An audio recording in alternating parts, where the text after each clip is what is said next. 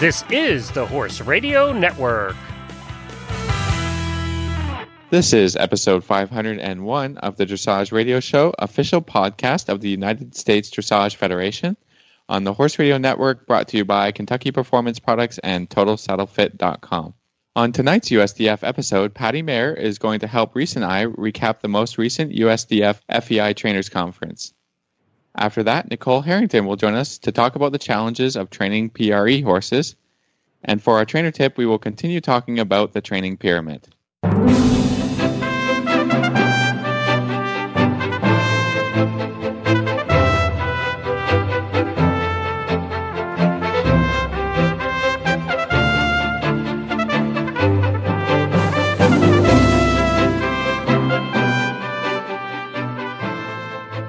This is Reese Koffler-Stanfield from Wellington, Florida. And this is Philip Parks from Rockwood, Ontario, and you're listening to the Dressage Radio Show. Hi there, Phil. How are you tonight? Hi, Reese. I'm actually doing really well. The cold weather is finally broken, and I've got to do some serious riding today. I know. Yeah, your horses have really had a little bit of time off, which is a good thing. It's not a terrible thing, right? But they are a little spirited when you go to get back on them. A little bit of lunging, a little bit of safe riding today. Not too much actual drilling exercises or anything like that. We're just a kind of a hang-on day. A hang-on day.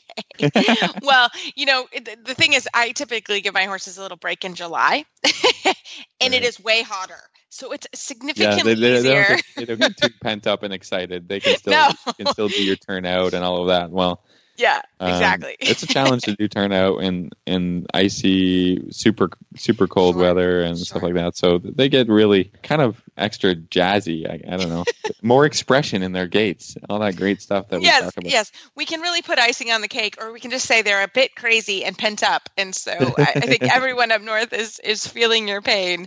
So we will continue to. Fingers crossed that it stays warm so that you guys, live for another day for sure. So, yeah. But, things have been full steam ahead. It is actually 5-star week here in Wellington. So lots of fun things going on and people in town and events. And it's a really fun week. So it's fun to be here. And I hope to scoot off to see the 5-star Grand Prix. That's on Thursday. And also the Isabelle Vert Symposium is Thursday evening. So we're actually recording a little early this week because we'll be at that event. So we will definitely recap it for sure. Fantastic. Sounds exciting. Sounds like I got to take a quick trip down to Florida this week. Well, Phil, you always have a place to stay. Travis and I have an extra room, so we love it, and we love when you come to visit. So anytime. But we have a great show today to get it started. Patty Mayer is going to come on right after this commercial break and talk to us about the USDF Trainers Conference that happened last weekend. Founded in 1973, the United States Dressage Federation has become the largest organization to represent a single Olympic equestrian discipline. At nearly 30,000 members strong, USDF is your connection to dressage education, competition, and achievement. Visit USDF.org to learn more about USDF education, competition and award programs, and to shop our online store. Again, that's USDF.org, your online destination for dressage. Well, today I am so excited to have my dear friend and also FEI high performance rider, Patty Mayer, on the line. Patty, welcome to the show. Thank you for having me back. Well, we are so excited. And you were here last week, which was such a fun time for me. You joined us for the USEF and USDF Trainers Conference at Marianne McPhail's beautiful Hyde Meadow Farm. And there were quite a few FEI trainers that were in town. So you're here to kind of recap the whole experience. And I think it was overall a quite good one for us. And we had the 4 trainers for the USEF that were here. So Patty, I'll kind of let you take it away. Okay. So first of all, it was lovely. I flew to Florida just to go to this conference because, happily, because I live in California, I'm privileged to ride with Christine Troward quite regularly and with Charlotte Bradal on occasion, and Charlotte's a good friend. So it was fun to see people I know quite well. I've clinicked with George before, so I know him more of, a bit, and had always found him to be an extraordinary instructor. And of course, Debbie is spectacular. So I really wanted to see our 4 team essentially our 4 team coaches, teach together, interact together, and show us how it's done at a very, very elite level. So to me, that was worth lots of hours on airplanes and much lack of sleep. So, and of course, it was super fun to sit next to you. Yeah, I know. So We had a there great you time. go. Yeah, we did. So I guess that we should start where they started, which was with they George and the young riders. had, which is young riders. So they did an interesting format, which I kind of liked, which is they started with young riders, and George spoke in a super interesting way about the difference between training a young rider and training a horse as an instructor. Because remember, this is an instructors conference. And what he was saying was, you really need to teach a rider, yes, seat, but also feel. And I just thought he gave some incredible exercises for that, and also a really good explanation of how you can teach people to listen to their own seat and bodies and listen to the horse's body. Mm-hmm. And so again, we and I were talking a little bit before the show, and one of the exercises that I think both you and I thought was just phenomenal is so simple, which was get into a 20-meter circle. There are 4 points of the circle, right? Side, side, over center line, over center line. So you can sort of think of the circle as, a square, but not really. But you need to hit those points in order to keep your circle 20 meters. What he was doing, and I do that all the time, and, as an instructor, I will, put out cones. I'll make sure people ride through them. Yeah. He did this thing, and obviously he had a very good young rider to work with. But or junior or whatever she is. Mm-hmm. But junior, I think she's just turning 15. Yes, and on young. A beautiful horse. Yeah. Mm-hmm.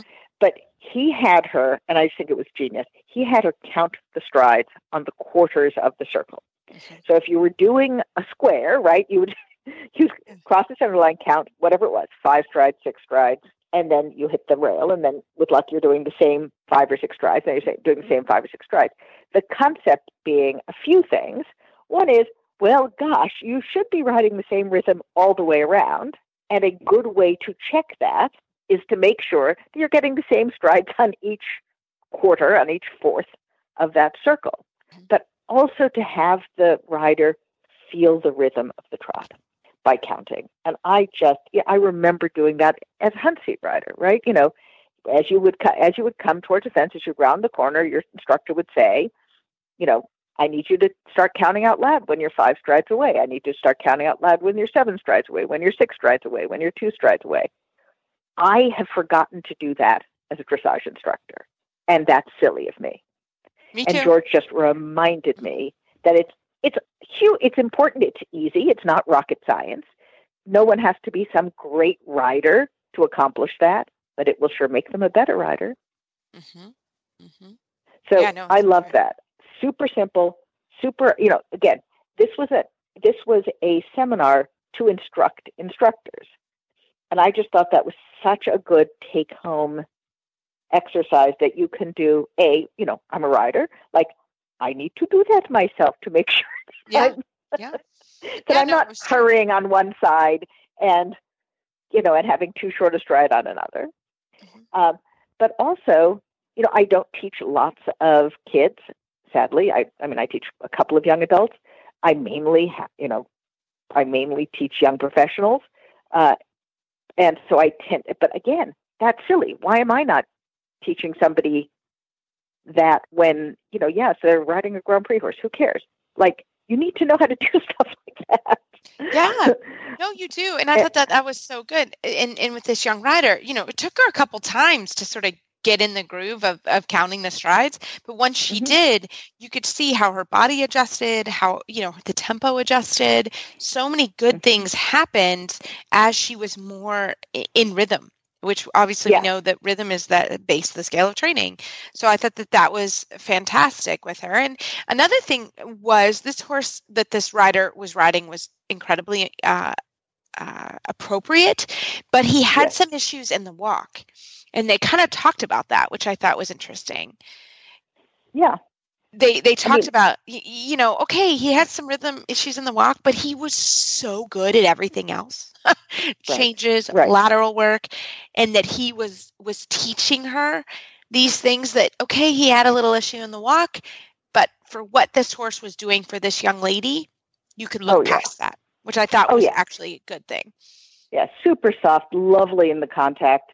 The young woman whose name is, her name is Tori, was a lovely rider with, darn her, young, tall, and slender, so I hate her immediately, even though she's 15, so I probably shouldn't.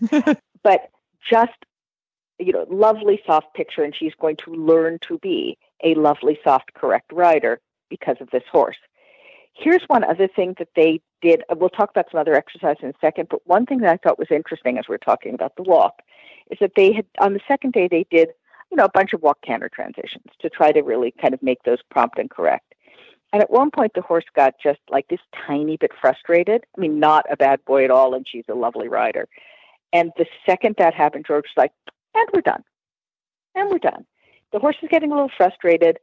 No reason to, there's no reason to drill a horse on something that he's starting to get a little emotional about. Move on to the next thing. It's totally fine. I love that. Mm-hmm. I mean, I ride a squillion young horses, even though I'm an old chick. I do not let them get frustrated. The second I start feeling like, oh, you know what, I overfaced them a little bit. And I'll even do this with my Grand Prix horses. Oh, you know what, I've gone a bridge too far here. I'm heading towards a bridge too far. Mm-hmm. You back off.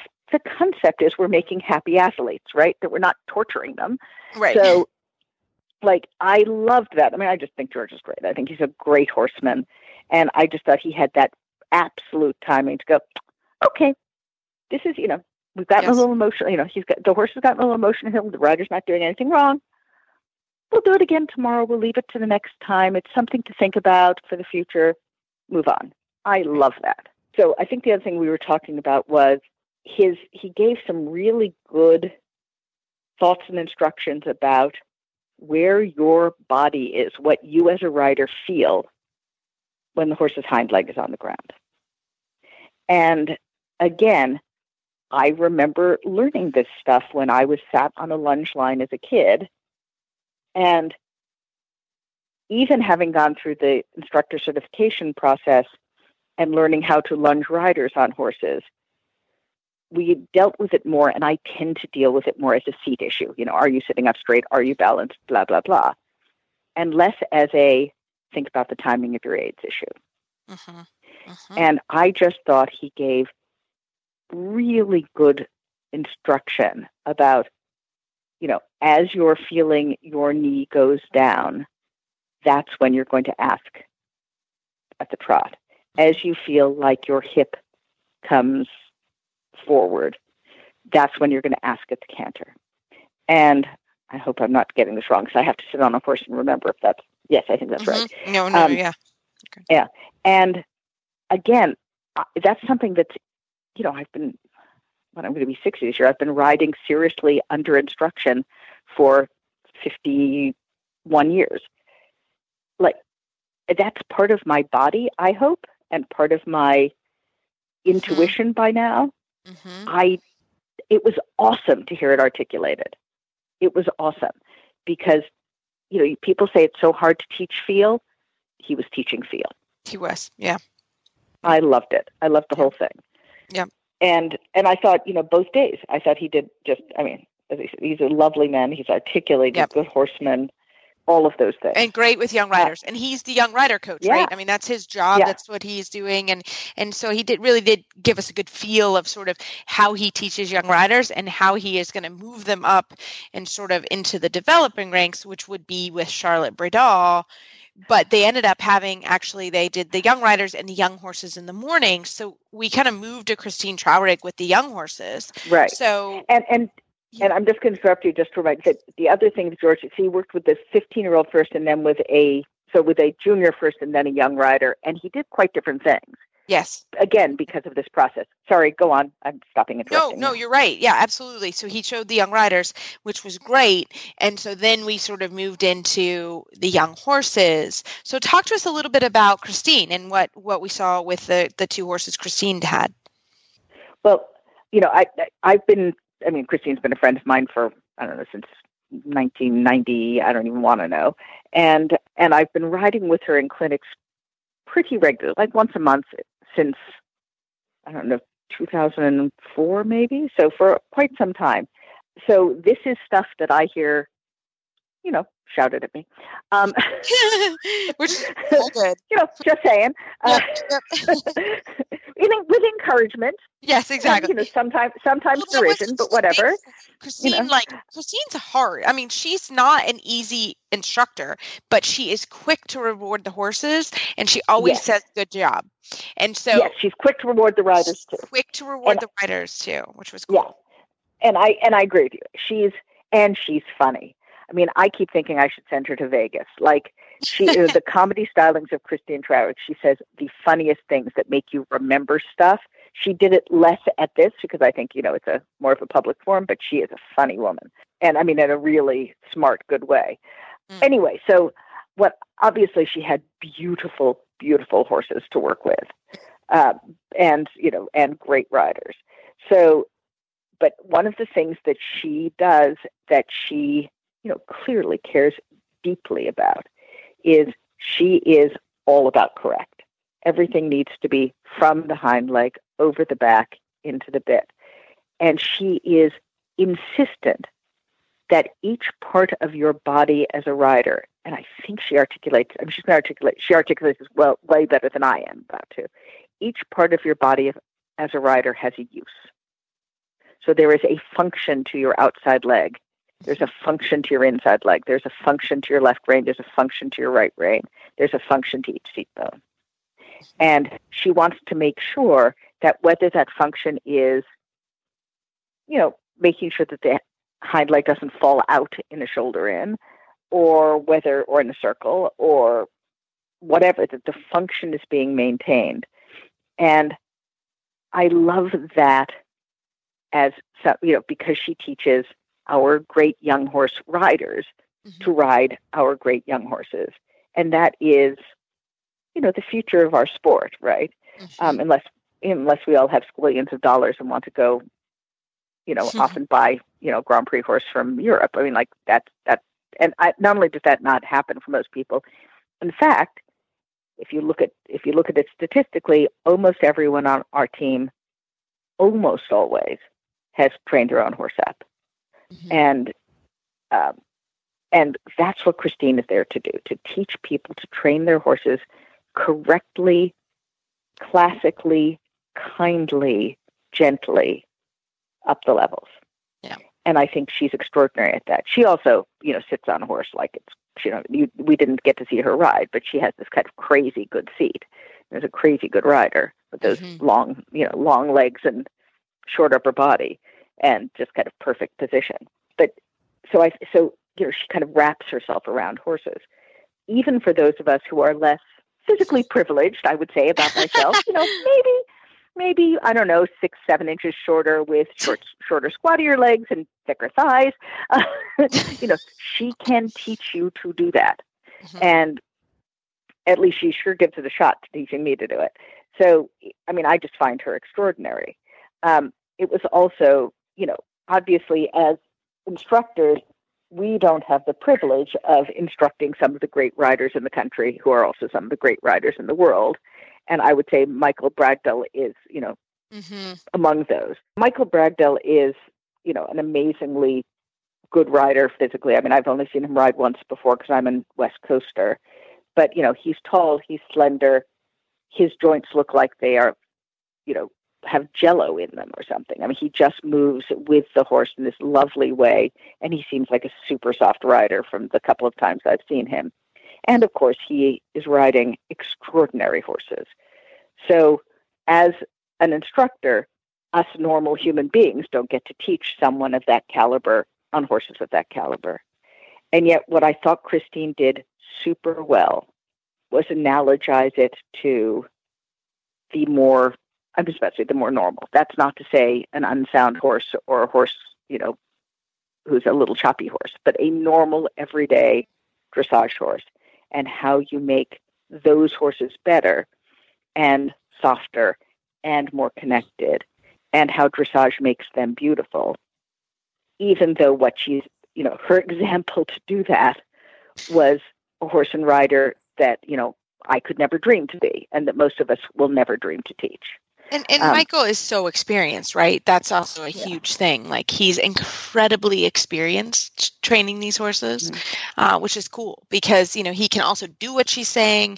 He can show us kind of how it's done, which is really cool.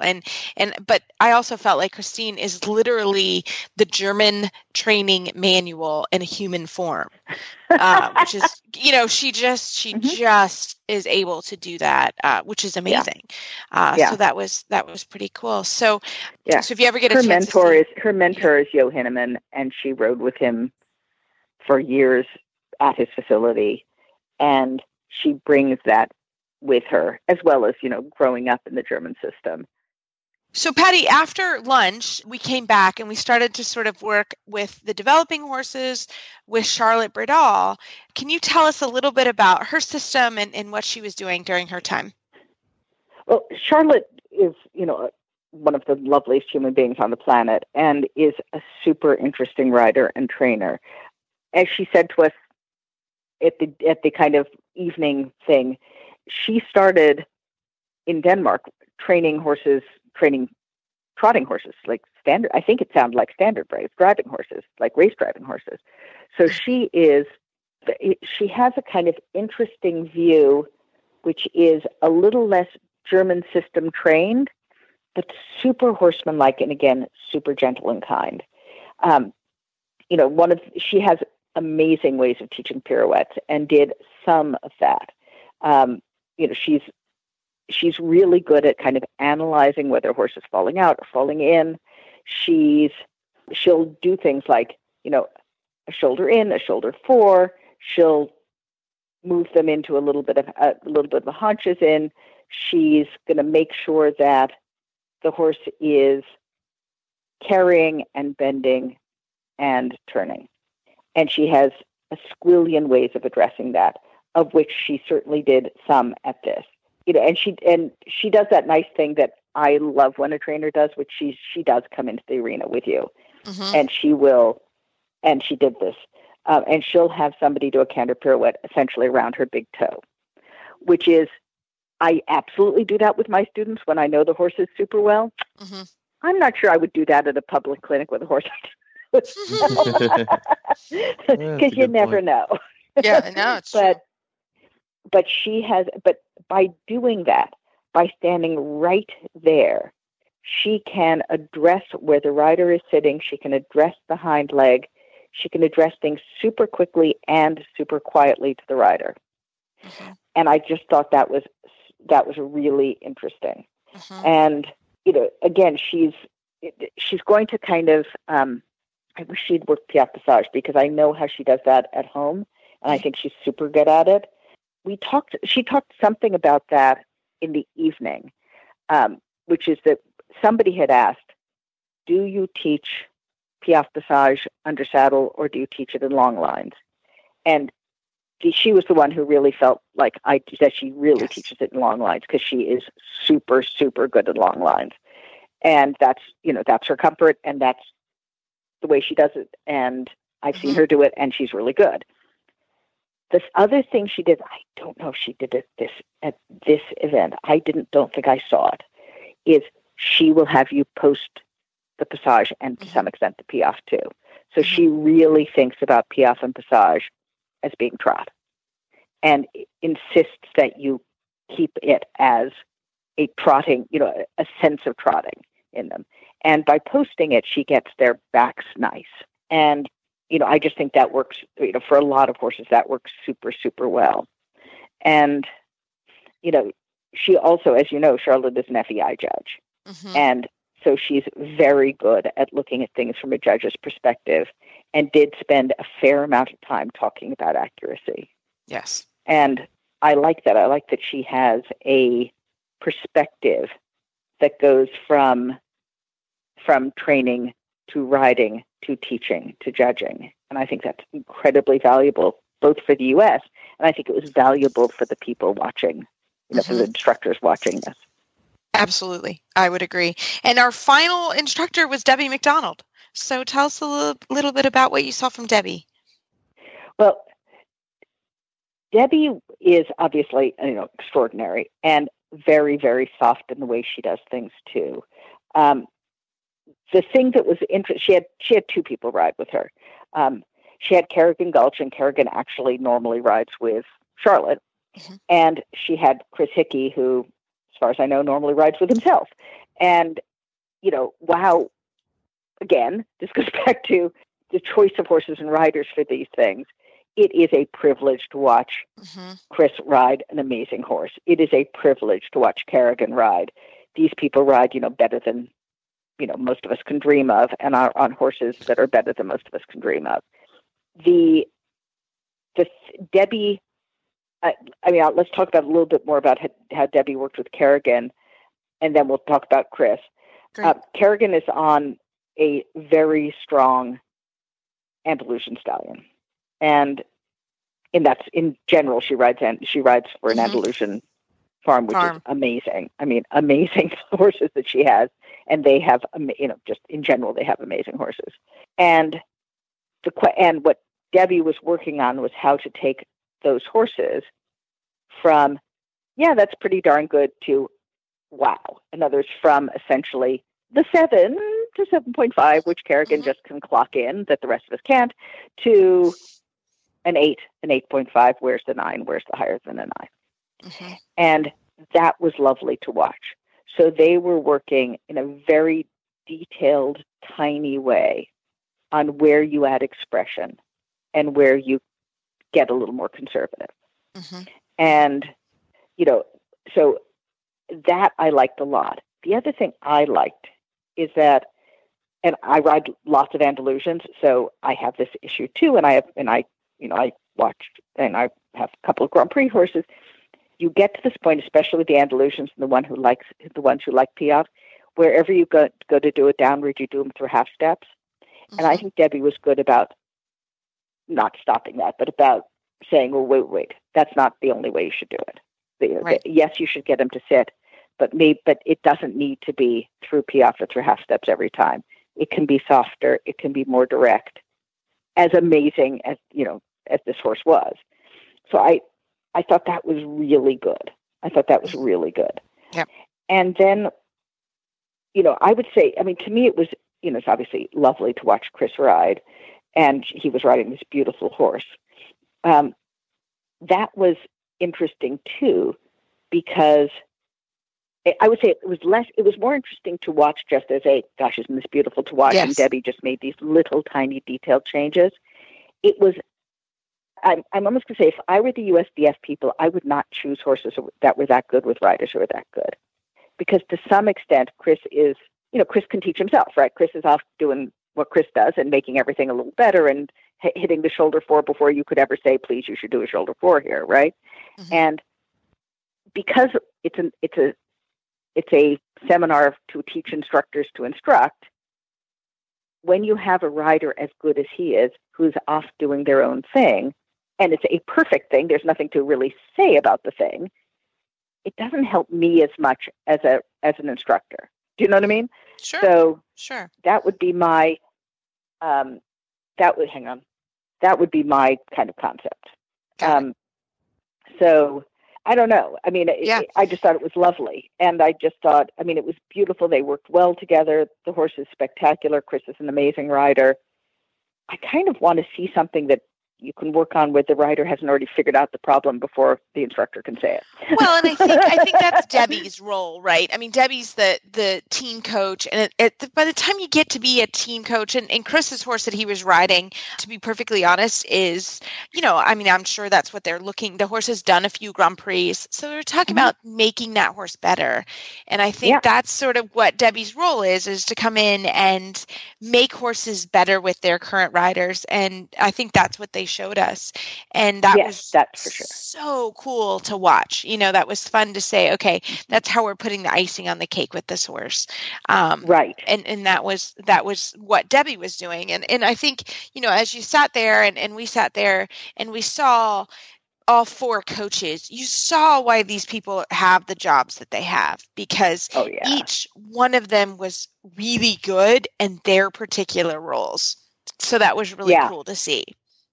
Yeah, so. I agree. And the other thing that I liked about all of them and loved about Debbie is that, again, she found that moment to say reward. Yes. All of them. And, want you to pat your horse. All of them want you to walk and give a reward. She said once to Chris, don't get greedy. That's enough steps. That's fine. Mm-hmm. And again, I totally get that, because once you get into the Piaffe, you're thinking, well, this is going very well until it isn't. And it's way better to think this is going very well. I should get out of that now. Right. Which was really cool to see, So I thought that was all really fun to see and amazing from that perspective. And so I think it was just overall just a really cool way to see the instructors. And I would absolutely recommend, if you have a chance, to go see them again. And I thought it was a great format this year that sort of kept your attention, instead of one instructor, giving their whole philosophy, which can be interesting and cannot be. Phil and I specifically have been to some where you're like, oh my goodness, but that it was fantastic. So I think our four coaches are, I think we have this amazing privilege right now. Mm-hmm. And, Robert obviously just retired, but, when there were the five of them, also an amazing privilege. To have this group of Americans who are incredibly dedicated to a system that is totally about excellence, but also totally about a happy horse. Right. Well, Patty, thank you so much for coming on and summarizing the USDF/USDF FEI Trainers Conference. It was a really good one this year, and it was fun to have your company. So, Patty, could you give us your contact information about your farm? And I will say Patty's got some fantastic sales horses for sale right now, so she's a great one to touch base with. So thank you for the plug. No problem. I'm in California. I'm just north of Los Angeles, and my email is bailiwickhouse@gmail.com, which I will spell BAILIWICKHOUSE@gmail.com. And I do have some lovely horses for sale at the moment. So there you go. Fantastic. Thanks, Patty, for coming on the show. You're an old pro now. Thank you. Okay, bye now. Well, that was a fun interview with Patty Mayer. Great to always have her on the show. And right after this commercial break from Kentucky Performance Products, we're going to come back with Nicole Harrington, FEI trainer. The sun is just peeking above the tree line as you walk into the barn. You grab your horse's halter off the hook and head out to the field. The dew shimmers in the sun as you walk across the damp grass. You call his name and his head comes up as he walks toward you, looking for the apple in your pocket. You take your time grooming, enjoying the peace and quiet in the empty barn. A refreshing breeze greets you as you start down the tree-lined path. Your horse ambles along on a loose rein as you both enjoy a relaxing ride. The feeling you get on an early morning hack is why we do what we do at Kentucky Performance Products. This feeling is brought to you by Microphase. Fill the nutritional gaps in your horse's diet. Microphase Vitamin and Mineral Supplement is a low-calorie way to provide your horse with the vitamins and minerals missing from their diet. The horse that matters to you matters to us. Well, tonight it is our pleasure to have Nicole Harrington, the owner and rider of Harrington Dressage in Batavia, Ohio. She's an FEI rider and trainer and also a friend of mine.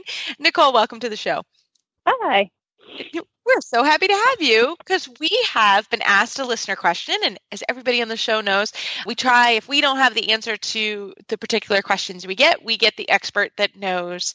And one of the questions that I shout out to Olivia, I saw Olivia at the trainers conference and she has a Lusitano and she asked me if we could find a trainer that specializes and or has a lot of experiences with Lusitanos and Andalusians on some challenges challenges that you face with that particular breed. And Nicole just rode down here on PRE night, and I thought she'd be the perfect person. So Nicole, can you start us off and just some challenges you have with training this particular breed of horses? Yeah, absolutely. They're wonderful horses, really good for amateurs. They're a little easier to sit at times, but they can be a little bit tricky to get through their backs and to really get them to work from behind.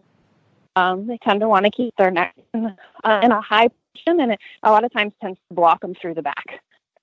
So that's where they can kind of be tricky. You kind of have to lower their necks a little bit more than normal, and just really get them to stretch out to the bit so they really start to loosen up their back and work their hind legs.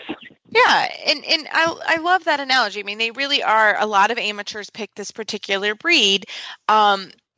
So what would you say sort of, you did say easy to sit and that type of thing, but what are some other really good traits about this breed that you found with training them? Yeah, they really have a wonderful temperament, and they tend to really bond with their person. And that's, again, why a lot of amateurs love them, because they look for that attention from that person, and they really will give you their all when you create a bond with them. They're truly wonderful horses that way. But, they're also being bred that they have some really nice gaits and can be competitive professional open horses now. Yeah, fantastic. I was going to ask you today, I was really looking forward to having you on because I'm involved in coaching a PRE. And I think in general, with the ones I've experienced, is that they have a little bit of a tougher time learning to lengthen their strides. For somebody who wants to, show one of these horses and train their own to first level and beyond, what are some ideas, exercises, and things that can really help to teach these horses to do that, to lengthen their strides and not just get faster and more choppy in their trot? The biggest trickiness with them, again, is to get them through their back, because if you don't get them like a little bit lower in the front and really get them to release through that neck and that back, they will just kind of get shorter and quicker in the front end when you ask them to lengthen their stride. As you get the back more and really get their hind legs, that's when they'll start to actually open up their shoulder and take that longer stride versus getting shorter and quicker. Fantastic. And so, again, they're known for piaffe and passage. So tell us some, tricks of the trade there to utilize that. My young horses, I start them in the piaffe and passage when they're really young. They're about 4 or 5 years old in hand, because also the passage on these horses will help you create your collected trot that they might not naturally have the cadence, that a warm blood has. And then also this sitting in the piaffe helps them teach them to use their hind legs for your extended work, like your extended trot and gait. Fantastic. So you do teach them early. You kind of utilize that skill in training them. I utilize what they're good at to help kind of fix the weaknesses in them. Sure. And that makes sense. I have a PRE that I train, and it's been amazing now that he's strong enough to really use the half steps. And so, I wouldn't even call it piaffe yet, but the idea of the half steps, it has made all the difference because it's actually strengthened his back, and with the ability to sort of hold himself up and pick his abs up and put his hind legs under, it has helped his extensions. They are a lot more expressive and made a big difference for him as we've gone through the training. And what about the flying changes? I mean, have you found them to be kind of trickier? Because you also train warm bloods. You train all types of horses. Mm-hmm. Have you found the changes to be a particular challenge? The changes can, again, be a little bit tricky when you first start them on these horses. They'll want to get a little bit quicker in the front and sometimes not use the hind legs, which makes them a tendency to be late behind. So, again, getting them loose in the neck and loose in the back and really teaching them to start from the hind leg and always think from the hind leg will fix that problem. And then once you get over that hump, they can have really super nice changes, and usually can go all the way to Grand Prix because the piaffe and passage is not hard for them. Mm-hmm. So maybe you can give us the exercise, which everybody has a little bit of a personal way to teach flying changes. How do you do it? You coming across the diagonal, for instance, or give us your exercises. On the PREs, actually, I like to put them on a 20-meter circle, and a lot of times I'll change true canter to counter canter with them on the 20-meter circle because I can almost teach them to be a little bit early behind. It teaches them to think more from the hind leg and not just want to jump from the front.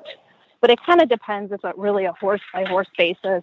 But with the PREs, I do a lot on the 20-meter circle. And then once the changes are confirmed, I'll start on the diagonal or on the long side. And I think lastly, is there anything in the lateral work in which you pay particular attention to or watch out for? The lateral work is usually something that's pretty easy for them. If they're super short in the back, sometimes bending in the half passes is a little harder. But I do a lot with leg yielding across the diagonal and turn on the forehand, which really helps to loosen up their hips and to keep them moving left and right off my legs.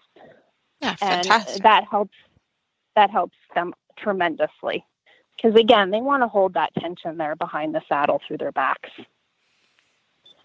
Yeah, and I think that's kind of been, I think Philip and I could for sure kind of echo that.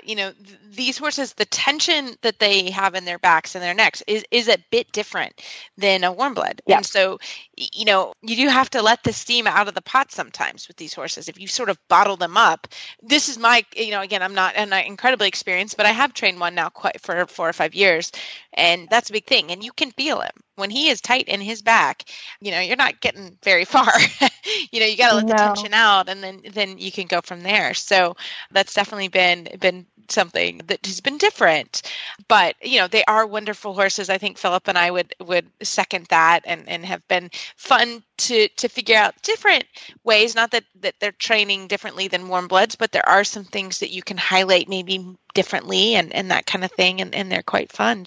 In my experience too, they are a little slightly different than the warm blood because with these guys too, actually slowing them down just a little bit in the gaits helps them to get a little quicker behind. Mm-hmm. Whereas, sometimes with warm blood, you'll want to ride them a little more forward. You make them a little more quick. But these guys, actually slowing them down, they tend to create more cadence and actually get a little quicker behind. And that's when you can really get their backs to relax more. By just taking just a little bit off of them. Yeah, no, that makes sense because they get going really quickly and then the legs are everywhere. Yep. And you're like, oh gosh, slow down. So that makes sense, slowing the feet a little bit. And we always say slow feet, thinking mind. So it makes sense.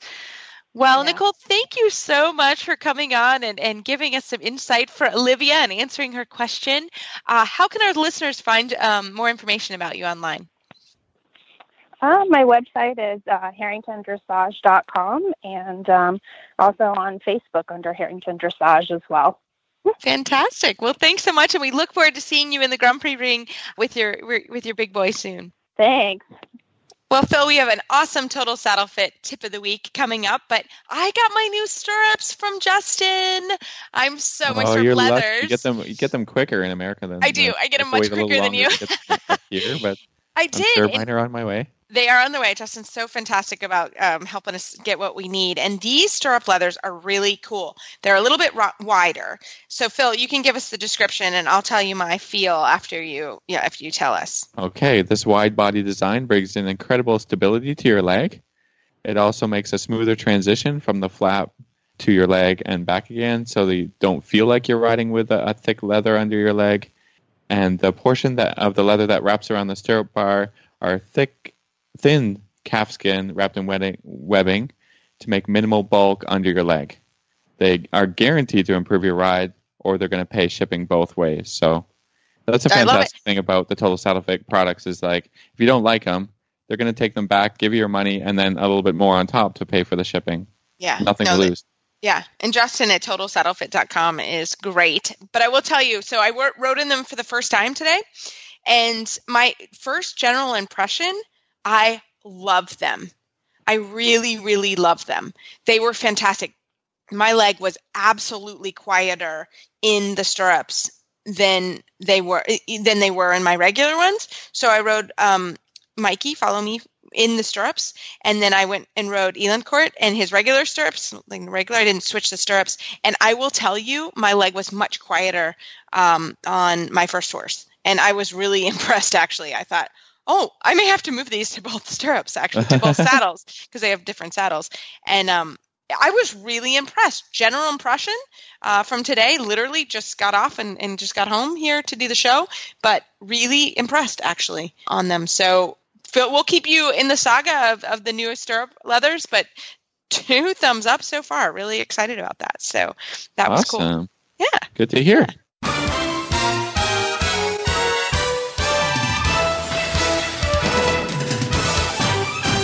This week's dressage training tip is brought to you by Total Saddle Fit, home of the shoulder relief girth at TotalSaddleFit.com. Well, as promised, last week we started the pyramid of training. This was actually a listener question, and it's actually a pretty long topic, so we broke it into 2 different weeks. Split it into 2, yeah. To 2 tips, because the pyramid of training obviously is sort of our roadmap to training the horses. So if you missed the discussion of rhythm, suppleness, and contact, we discussed that last week, and a little bit about what they changed on the pyramid of training, because there was an update that came out. So it was a great listener question, and as always, we love them. So we're going to kind of start midway, and again, go back and listen to last week's if you need the first part. But we're going to start with impulsion, and the pyramid says engagement and the desire to go forward. So that is actually a little bit different wording that was before. So engagement is the term is used to describe the transmission of an eager, energetic, and controlled thrust generated from the hindquarters into an athletic movement of the horse. So Phil, do you want to jump in there? Yeah, I always think about this step as being kind of a push power thing. It takes a while to develop this, and all the exercises that you're doing with your horse to complete the training tests, all the way up through 4th, all the way to Grand Prix, basically 3rd level, 4th level, Grand Prix, St. George, is developing impulsion. So there's not one specific exercise that you should be thinking about impulsion. You should be thinking about it throughout your whole ride, through your whole training of the horse to develop their push power and their hind end muscles, and looking at the hind leg when you're watching videos of yourself ride. You want to see more articulation in the joints of the hind leg to be able to know that this is working, generating more air time. These are the words that I think of when I'm thinking of impulsion. Yeah, no, I think it's great. And I mean, I do like in the desire to go forward, because we talk a lot about horses being in front of the leg and engagement. And I think that idea of the desire to go forward sort of does sum up impulsion a little bit better. Yeah, but you gotta pay attention that you're not running forward or right. Making a quicker tempo. This is in the German word they use the word Schwung, which is sort of describes the idea that you're swinging along in not a faster way. A lot of people are trying to generate impulsion, but the horses very easily will get very fast and more on the forehand, and this is not what you want to be envisioning when you're training and when you're riding. Right, exactly. Well, fantastic. Well, so the next one is straightness, improved alignment, and equal lateral suppleness on both reins. So again, the language has changed a little bit, but so again, improved alignment and equal lateral suppleness on both reins. So the horse is said to be straight when the footfall of the forehand and the hindquarters are appropriately aligned on straight and curved lines, when his longitudinal axis is in line with the straight or curved track on which he is ridden. So I think that also sums that up a little bit. I think straightness is, again, you have to think of the horse's body and how horses are connected and how horses travel because it used to say improved alignment, right? Because horses want to travel. Horses are wider behind than they are in front. So obviously they want to travel a little bit wider behind. So again, the alignment, I think, is a really helpful visual for that. What do you think, Phil? Yeah, I mean, I think all of your lateral work is directed towards being able to make the horse straight. And by that, I mean that if you can put the shoulder to the inside and keep the hind leg along the wall, then you're able to use that exercise to get a desired type of alignment. And when you want to, bring the hind leg in and leave the shoulder on the track, you're working on really being able to decide where the horse should be and then putting them there. So they have to be, really supple to be able to do that. And then now you're using these lateral tools to make the horse straight. And so what we see a lot is horses that are really good at shoulder in one way and really good at travers the other way. So you've got to be working your horse and using exercises to make them equally good at shoulder in on both sides and equally good at travers on both sides. Mm-hmm. Then you have the beginnings to be able to add impulsion through the proper alignment or through a desired alignment. Every horse is a little bit different, and they like to travel just slightly travers to one way, and so you've got to make them straighter, add impulsion, and now you can create the last step, the top of the pyramid, collection. Right. This is what it's all about. So collection, balance and lightness of the forehand from increased engagement. Yeah. Right. So I think this is all about just sort of like being aware of where the horse's footfalls are, mm-hmm. and changing it if it does need changing, and then adding energy to be able to create a more beautiful gait, whether it's walk, trot, or canter. Mm-hmm. And I think that's kind of the name of the game, to use exercises and to be able to use knowledge and all of the great dressage stuff. The pinnacle here, collection, is like your horse is going to become more beautiful and more, we talk about being on the aids, more easily being able to move the horse's next footfall by centimeters or inches, depending what country you're in. Depending on what country. But being just really, being really aware and really in control, and having that horse as, your very willing, very strong, powerful, supple partner. Mm-hmm. Well, and really, when you start talking about collection, if all of the pyramid of training, right, if all of those steps happen, shifting the horse onto the hind legs should theoretically have already happened, right? And the horse should already be able to have cadence steps, shorter, more powerful steps with elevation, which is a result of the lowering of the hindquarters. This should already be kind of going on. So I think that's part of this, if that makes sense. You should be able to already. Yeah, I think, like we talk about, third level being the introduction of all of these things, mm-hmm. right? And then once you achieve that, then you have to to get to fourth level, you have to start at the beginning again and making sure everything's good, and everything, each step is being created.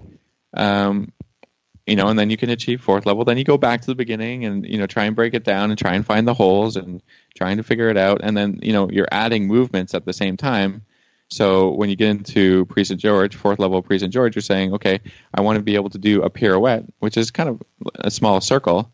Mm-hmm. Do I have every one of these steps within my pirouette?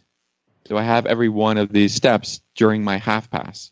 And if you don't, then you've got to, develop your half pass better by looking at what's missing and developing through that problem or past that problem. So, you go to the top and you come back down and you say, okay, do I have all this? And then you go to the top, it's not a fixed thing. Like, okay, I got rhythm, I got relaxation, and then I just, and then all of a sudden I'm a Grand Prix horse, or you've developed a Grand Prix horse. It's just like, these are the ingredients that you have to bring to all of your exercises, to all of the movements you want to show in a test. You've got to make sure all those ingredients are there and in the right proportion and all of those things. So it's a great guideline, but you're never done going back to looking at the beginning again or trying to find where the holes are.